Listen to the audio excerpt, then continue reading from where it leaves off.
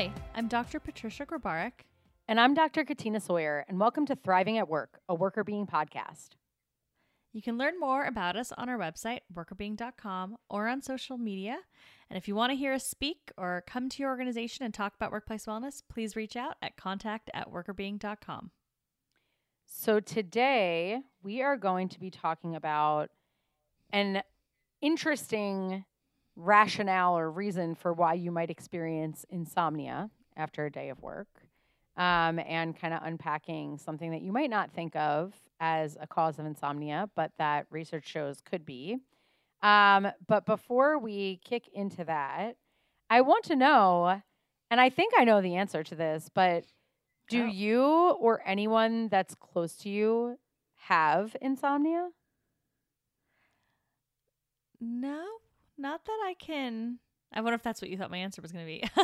It was. I don't think that I have ever heard you talk about having issues with insomnia, but then I was like, No. I don't know, maybe at some point or, I don't know. Yeah, I haven't myself experienced real insomnia. And, just besides like bouts of bad nights, but not like truly intense insomnia. And I don't think anyone in my family is a bunch of good sleepers, to be honest. Like, yeah, everyone sleeps a lot. Yeah. Except for Danny. Danny doesn't sleep that much. Like he does go to bed really late, and he doesn't wake up that late in the morning. Yeah. But I wouldn't call it insomnia. I would just say his like rhythm, his, where he kind of thrives is a little bit different than the average person. So yeah, he's a night owl. He's like an extreme night owl. Yeah. Like 3 a.m. night owl. Yeah. Yeah. But he stays up very late. But I don't feel like it's like, but then he does sleep. Like when he decides to go to sleep, he goes to sleep. Yes. And he's definitely he's a good napper. He can definitely sleep a lot. So yeah, I think he's good. What about you? Anybody in your family or friends? I definitely don't have any issues with it personally. I for sure am a very sound sleeper, and very when I lay down and decide to go to sleep, I'm out and I'm out very fast. I usually don't struggle to sleep at all, but it does run in my family, and Brendan has some issues with insomnia. So yeah, my mom and my brother have trouble sleeping. I take after my dad when it comes to sleeping. Both of us are just head hits the pillow and we're good. But people in my family have it, and it is kind of crazy because a lot of times I think, this has not been medically diagnosed, but it will actually come into play with this article too. It's stress. So when they're more stressed about something, they can't turn their minds off. And then they're worrying and tossing and turning and having trouble sleeping because they can't stop thinking about the stuff that they're worried about. So that if you are worried about something, and one of the side effects of, when you're feeling stressed, this happens to you, is that when you're going through a stressful period of time, not only are you stressed, but you're running on very little sleep. Yeah. Which in our family,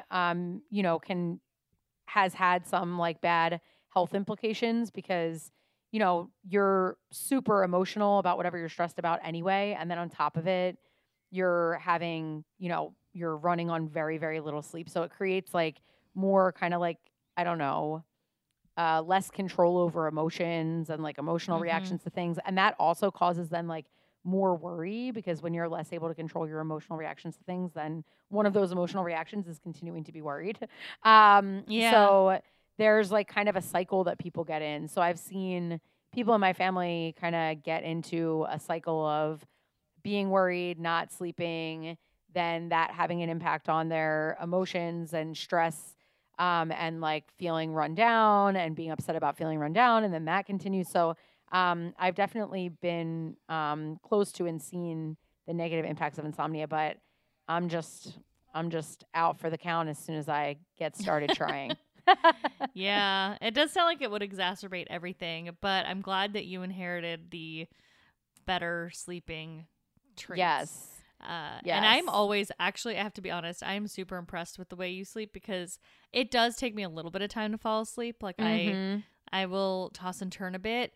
And like anytime that we're sharing a hotel room, you are out. And I'm like, is Yes. she really out already? And you are. You are I like am. done. It's And I'm fast. just like, oh my gosh, I wish I could be that way. It's very fast. But the other thing that's funny is like if if I'm at like a doctor's appointment, it doesn't happen a lot, but like a place where like you have to like close your eyes and like, you know, if I'm like at the dentist or something like that, sometimes I'll find myself falling asleep. And then what happens is they're like trying to talk to you. And then you like kind of are keeping up with what they're saying, but sort of not. And then it's like your turn to respond and you're like saying something and you're thinking to yourself, is this response A, like coherent, and B, even related to what is going on? And I remember when I was in high school, I was on the phone with one of my friends and I started falling asleep. And I don't know why I thought that he was talking about baseball. And out of nowhere, he was not talking about baseball at all. And all of a sudden, I was just like, do you even like baseball? Like, and so I feel like I get paranoid that that's going to happen to me in like situations like that because I know I can fall asleep so fast. And then like I just say something like completely like non sequitur in a situation where I'm not supposed to be sleeping. So that does, I am a little bit afraid of that. That's amazing and Yes. hilarious and makes me wonder, like, Shavasana and yoga, are you asleep? Like at the end of yoga class? I totally could. I totally could be.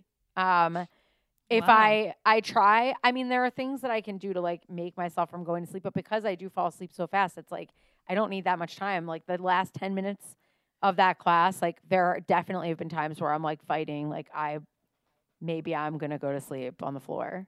That's For sure. amazing. That's Do you amazing. you never feel like you're gonna fall asleep then? No, not like at the end of like in a shavasana, like at the end of yoga class. I definitely Yeah. like am relaxed, but I'm not gonna fall asleep. No, not that fast. But I'm like that's just hilarious. Like you're just, of course, you're like the most efficient sleeper too. Like efficiency is the name of the game for you. I really am lucky that I'm able to fall asleep. And then I do feel bad because when Brendan can't sleep, then I'm like, you know, I'm just out. Like he's just like roaming around the house and I'm just like, like no clue that any of that is happening. But what we will learn from this, and it's good that we both don't have problems with this, but it's very common. So there are probably a lot of people out there who do suffer from insomnia. I thought that this article was interesting for a variety of reasons, but I'm gonna make kind of 3 main points here about insomnia that I want everyone to take away. So the first is that insomnia causes you to perform worse at work the next day. I don't think that that's hugely surprising.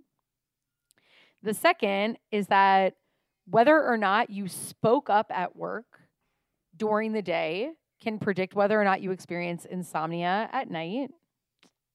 And the third is that it depends on what you spoke up about or how you did it that actually impacts whether or not you'll experience insomnia. So those are 3 things that I want to highlight. Yes. Yes. Well, definitely takeaway number 1 is not surprising. Like, no. You don't sleep, you're not going to do so well the next day. Totally makes sense. I am very curious to learn more, though, about what type of speaking out can be a problem. Yeah.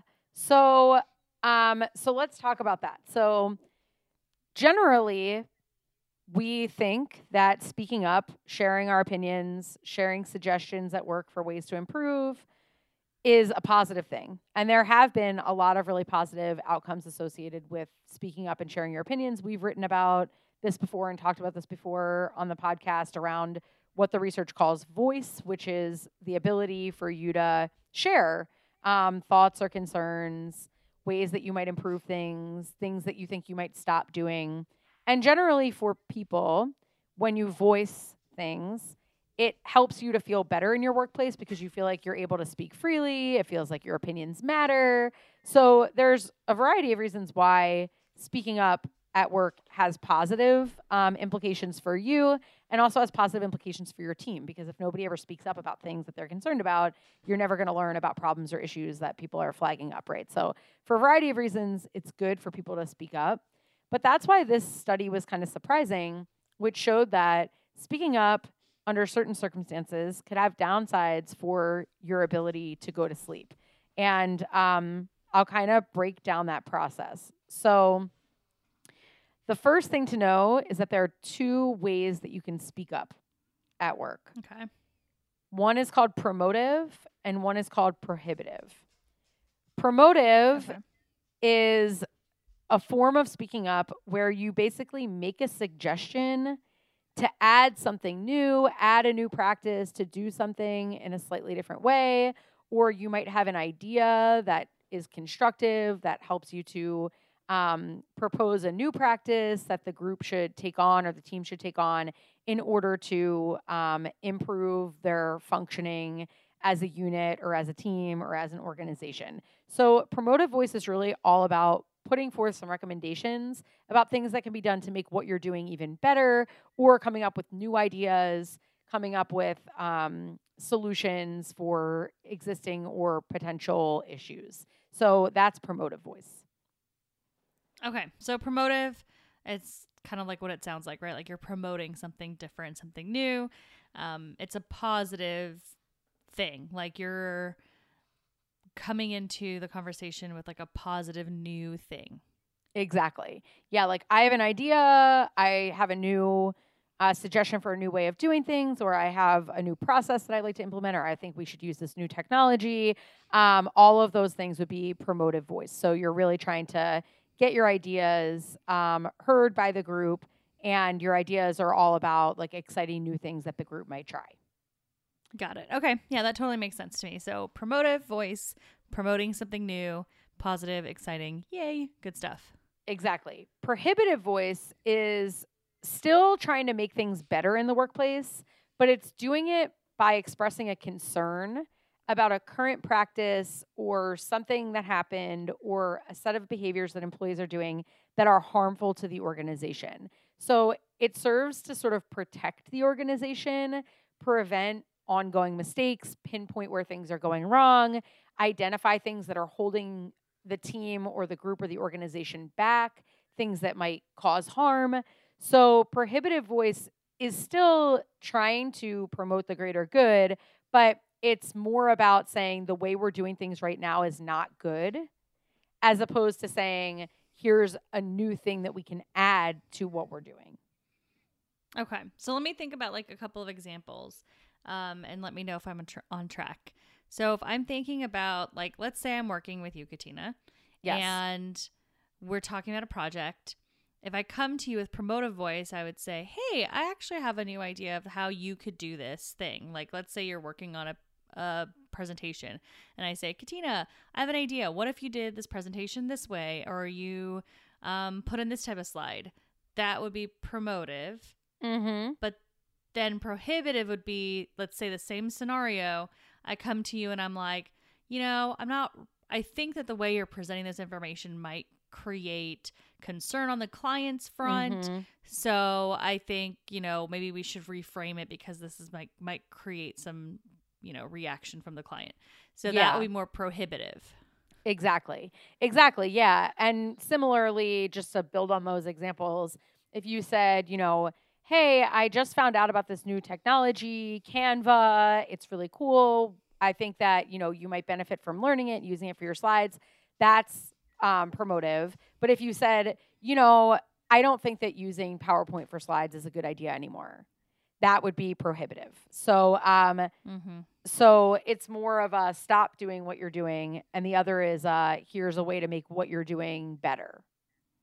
Got it. Okay. That in and of itself has just made me think, like, is there a way to make we'll talk about it later, but like, is there a way to sometimes frame things differently, the same feedback, to make it more promotive?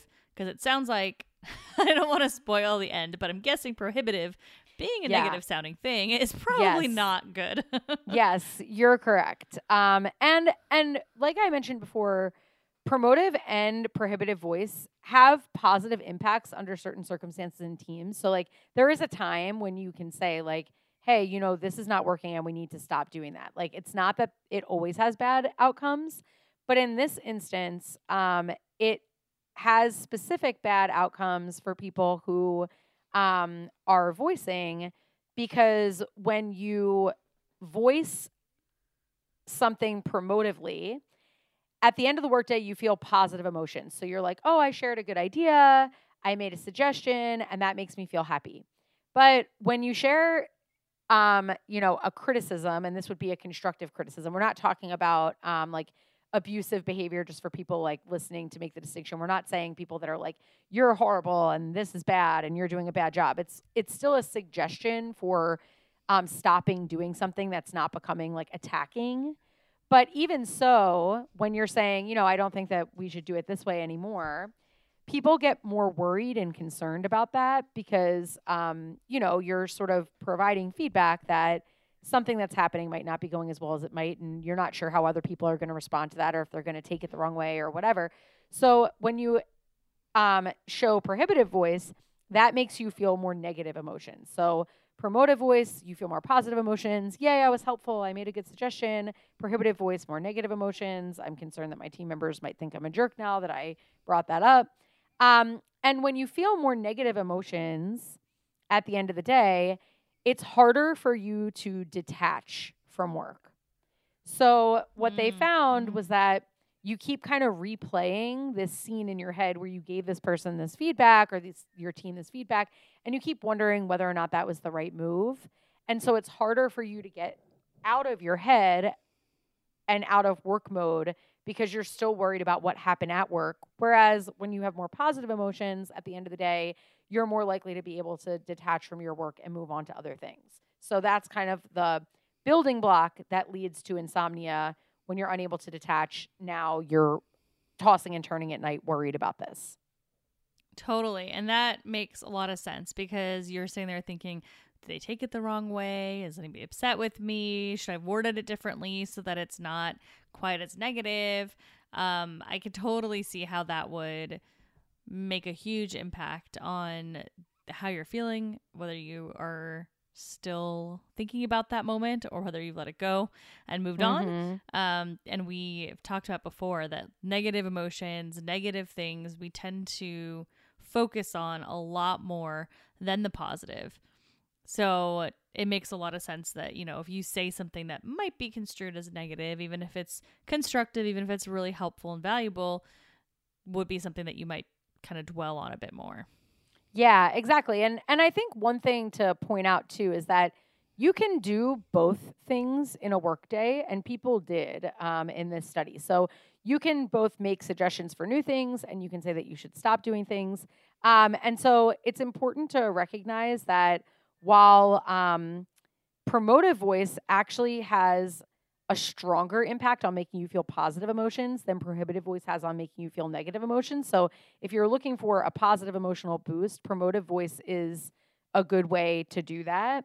But the ability to detach is more strongly impacted by negative affect than positive affect. So like you were saying, the impact of the negative emotions at the end of the day is stronger on what happens after work than the positive emotions. So even if you're doing both promotive voice and prohibitive voice during the course of a day, that prohibitive voice is going to beat out the promotive voice, and you're still going to have a hard time detaching. They'll counterbalance each other, so it'll cancel out some of those effects, but there will still be a net negative impact on your ability to detach, and then your insomnia goes up. So I'd love to know what your thoughts are, what maybe the authors talked about in terms of ways to help yourself as the person that would be obviously struggling with insomnia if you have to share something more critical. My instinct is how can you think about framing it in a more positive way, maybe coming to problems with solutions already, which can, get you thinking a little bit more positively and not necessarily going into the constructive phase and leaving it at that. But I don't know. I'd be curious to see what you read or what your thoughts are. Yeah. So they have kind of two sets of recommendations. One is that people might consider, like you're saying, um, the negative impacts that making these comments might have, and thinking about if they might be able to get to the same outcome without using that same strategy. So they did mention a little bit around employees' ability to regulate the way that they make suggestions or speak up at work. That may be one avenue that could help improve this. So yeah, I think reframing can be useful. So instead of saying, don't do this anymore, is there a way to say, um, you know, this is a way to do things that is new and interesting and without criticizing the other practice. So they do mention that reframing could be one way to go. So you're definitely on track there. Okay. Yeah. I think that makes a lot of sense. What was the other thing they mentioned? Yeah. So they also mentioned that organizations should change and educate people around their responses to prohibitive voice. So they basically said that it is important to be able to like raise mistakes for psychological safety and things of that nature, that people should be able to call out when there are errors and be transparent about that, or when there are things that are happening that need to stop. But they also suggested that organizations talk to managers about why it's important to raise concerns when things are going wrong, and why raising those concerns can help create more effective units, and helping managers to role model being more receptive to employees' concerns and criticisms, and encouraging other people to do the same thing. So they kind of also went in the other direction and said, organizations, yes, employees can monitor the extent to which they're bringing up these complaints and concerns, but under some circumstances, it may be necessary to bring that up. And when that's the case, it would be good if the employee knew that the organization wasn't going to respond negatively. Right. Like there's not always a solution to every problem. And sometimes the problem is just a problem and you need to stop doing that thing. So that makes a lot of sense to me. And I think also the way that someone responds will impact the ultimate emotion that you take away from when you spoke up. So like if your leader is like, oh my gosh, that's a great point, like we definitely need to think about how we can do that differently, or they're really like positive, then you're gonna not second guess as much whether or not you should have said that, right? Because Yes. they've affirmed the fact that what you said was correct, or what you said was valuable or meaningful or what have you. So now it's like, well, it's a good thing I brought it up because they had a positive reaction. But if they're kind of pushing back or struggling with what you said, that's when you're going to second guess yourself. Yeah, not exactly. when someone accepts it. Exactly. So that's why they kind of harped on the idea that, there can be instances where you might think to yourself, it's not even the most effective strategy for me to use constructive criticism. I'd be better off using promotive voice. But if it is something that you really need to point out that would be helpful for the team, changing the reactions and letting people know that it's okay, and showing that it's okay, so that they're not getting these signals like you're saying that, oh, I said this and now I'm in my head about what I said. Something else that they also suggested that I thought was interesting was creating an anonymous reporting mechanism for concerns about things that are currently going on, mistakes or errors or things like that. They mentioned that could be helpful because then people wouldn't spend as much time worrying about people's reactions because it wouldn't be traceable back to them. I think there are some challenges with that around, how many of your work products are de-identifiable enough that people wouldn't be able to know who it was, or at least narrow it down to a couple people who would have made the suggestion. But I think generally the idea is one that could work. Yeah, it's a good idea. I think the problem that most organizations of a certain size face, though, is who's monitoring that. Right. I feel like I run into that many times with a lot of different things. It's like, we want to have this great open-ended question here where people can anonymously say XYZ, and then no one looks at it for Right. months. Right. So then you might actually fall into a situation where someone said something that is concerning that needs to be addressed quickly, and then they're actually ruminating on it because they're not sure if it's going to be addressed. Right. So it could create more problems. But I think if monitored effectively, if used properly, it could be helpful. I just haven't seen it in practice myself. Yeah, that makes sense. Like, you submit it, and instead of being worried about saying something, now you're worried about whether or not whoever you submitted it to knows it's you and what's going on with it and all that. That makes perfect sense. Yeah. They didn't and are they mention going to do anything about that. it? Yeah, they didn't mention anything about that at all. They just said mechanisms that help employees to express prohibitive voice could be helpful. But I think that's a really good call out, that it could have some unintended negative consequences. Yeah. The last piece that they recommended was to ensure that you're making up for the depletion that you might experience. So if you are speaking up in a way where you have to point out an error or mistake, or tell employees that something that they're doing is not appropriate or that it's not the best way to do it, they mentioned that you should be aware that that's a depleting experience. You're going to experience some negative emotions. You might experience some depletion. So they basically say that if you're going to do that, go outside and take a walk after you do it, or do something that involves your full physical and mental presence after work so that you can detach. So let's say, you really love playing tennis. And so tennis is a game where you need to think and you need to move. And so on days where you've done this and you're afraid that you might, not be able to detach, go immediately after work and do one of those activities that really helps you create that separation so that you're not going to be up all night worried about it. That's a really good one. I mean, it kind of gets to recovery tactics, which I know we talk about a lot. Mm-hmm. And I think that is really important, because then, you have to bring up something important, but how can you get yourself to really recover and detach at the end of the day? And just being very intentional about that. So when you have to say something that might be difficult, think about what are your ways of recovery at the end of that day, and just remembering this conversation, remembering what you're listening to right now, can really help you get the sleep that you need at the end of the day.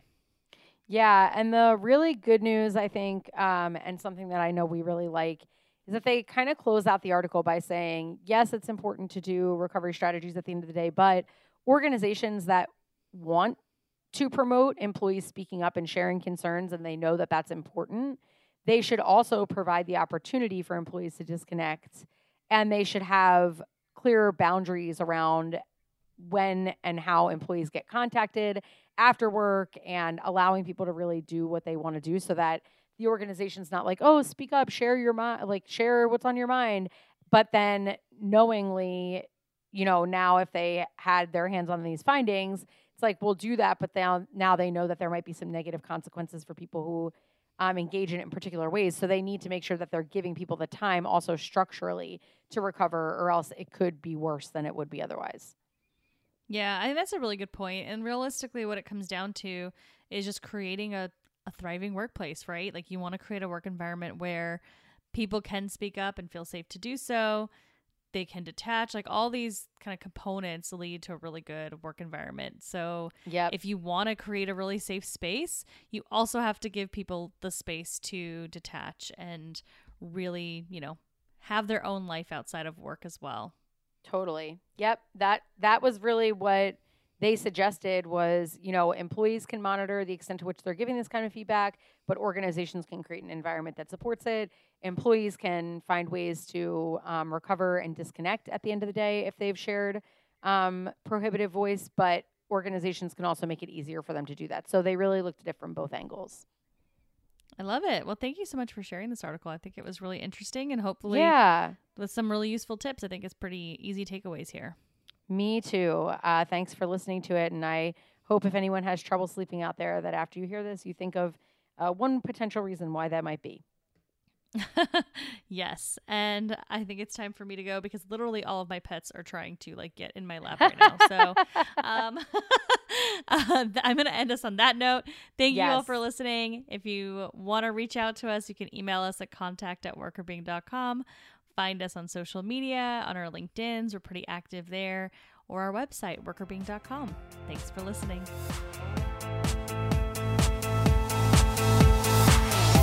The Worker Being podcast is hosted by us, Patricia Grabarek and Katina Sawyer, and produced by Allie Johnson.